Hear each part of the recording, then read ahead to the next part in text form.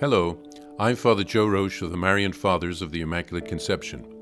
Thank you for joining us as we continue with our year-long journey reading the diary of St. Maria Faustina Kowalska from beginning to end. Today we take up from where we left off, beginning with diary entry number 1231. Notebook 4 of the Diary of St. Faustina. Notebook 4. Jesus, Mary, and Joseph. Today, Jesus came to live in my heart. He descended from his throne on high, the great Lord, the Creator of all things, and he came to me in the form of bread.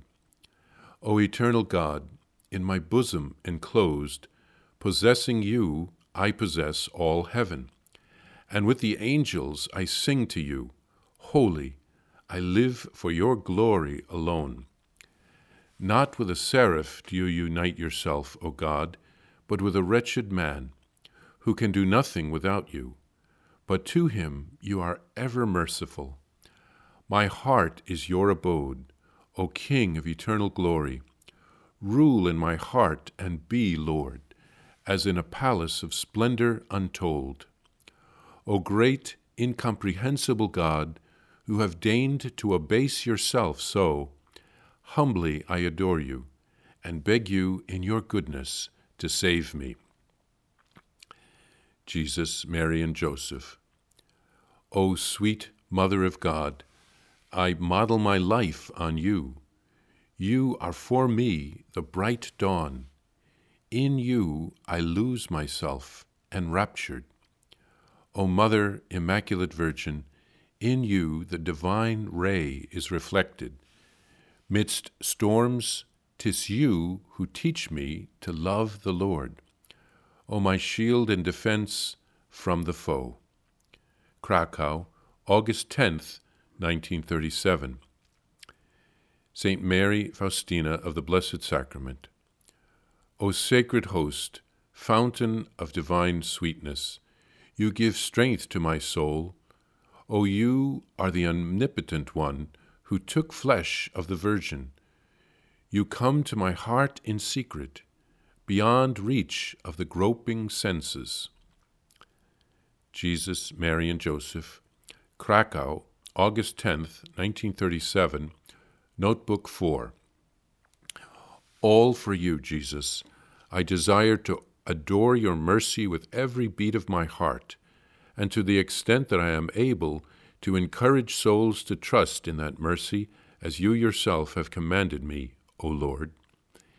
In my heart, in my soul, there is a dark night. My spirit has come up against an impenetrable wall that hides God from me. But this darkness is not of my doing. Strange indeed is this torture of which I fear to write in full. But even in this state, I am trying to be faithful to you. O my Jesus, always and in all things, my heart beats for you alone. August 10th, 1937. I came back today from Rabka to Krakow. I feel very ill. Only Jesus knows how much I am suffering. During these days, I have very much resembled Jesus crucified. I have armed myself with patience in order to explain to each sister why I was not able to stay there. That is, because my health had become worse, even though I knew very well that certain sisters would inquire, not out of sympathy for my sufferings, but in order to add to them. O Jesus, what darkness is enveloping me, and what nothingness is penetrating me. But, my Jesus, do not leave me alone. Grant me the grace of faithfulness. Although I cannot penetrate the mystery of God's visitation, it is in my power to say, your will be done. St. Faustina, as is her custom, begins her fourth notebook with some poetry. First, she writes an ode of love to Jesus in the Eucharist. She is amazed that God wants to dwell in her heart. She opens her heart to him. Then she writes an ode to Mary, the model of her life. The ray of mercy is reflected in Mary's life. She protects St. Faustina in the midst of the storms of her life. And finally, she writes an ode to the Sacred Host.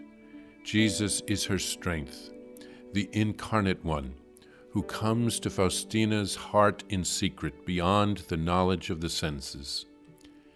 And Faustina pledges her love and fidelity to Jesus at the beginning of her notebook. She promises to spread knowledge of his mercy to souls and to call on them to trust in him. She acknowledges that she is enduring a dark night in which she can't perceive the presence of God in her soul. She doesn't want this, but it is God's will at that moment. She strives to remain faithful in the midst of the spiritual darkness. Her heart beats for Jesus alone. She repeats what she had written in the last notebook about returning to Krakow from Rabka. She had to return because of her health, which was so poor, and the mountain climate only made things worse. She knew that some of the sisters would gossip about her quick return and even try to make her feel ashamed. She prays to remain faithful in the midst of the darkness of her suffering.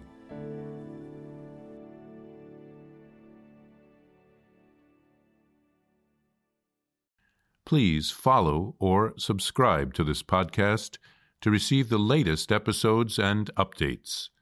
If you have enjoyed this podcast, I invite you to leave a review.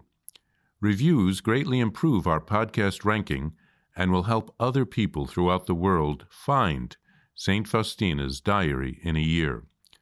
Remember, Jesus promised St. Faustina in Diary number 1075, souls who spread the honor of divine mercy are protected by God like an infant by a gentle mother. Please help us spread the message of divine mercy. Thank you, and God bless you.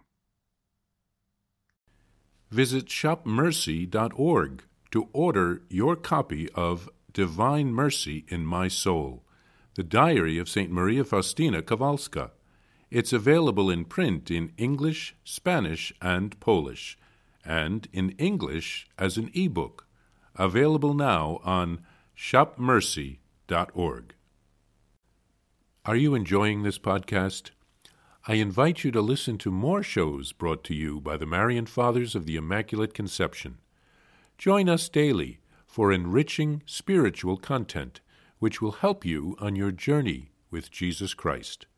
Simply visit DivineMercyPlus.org for a complete list of our shows. That's DivineMercyPlus.org.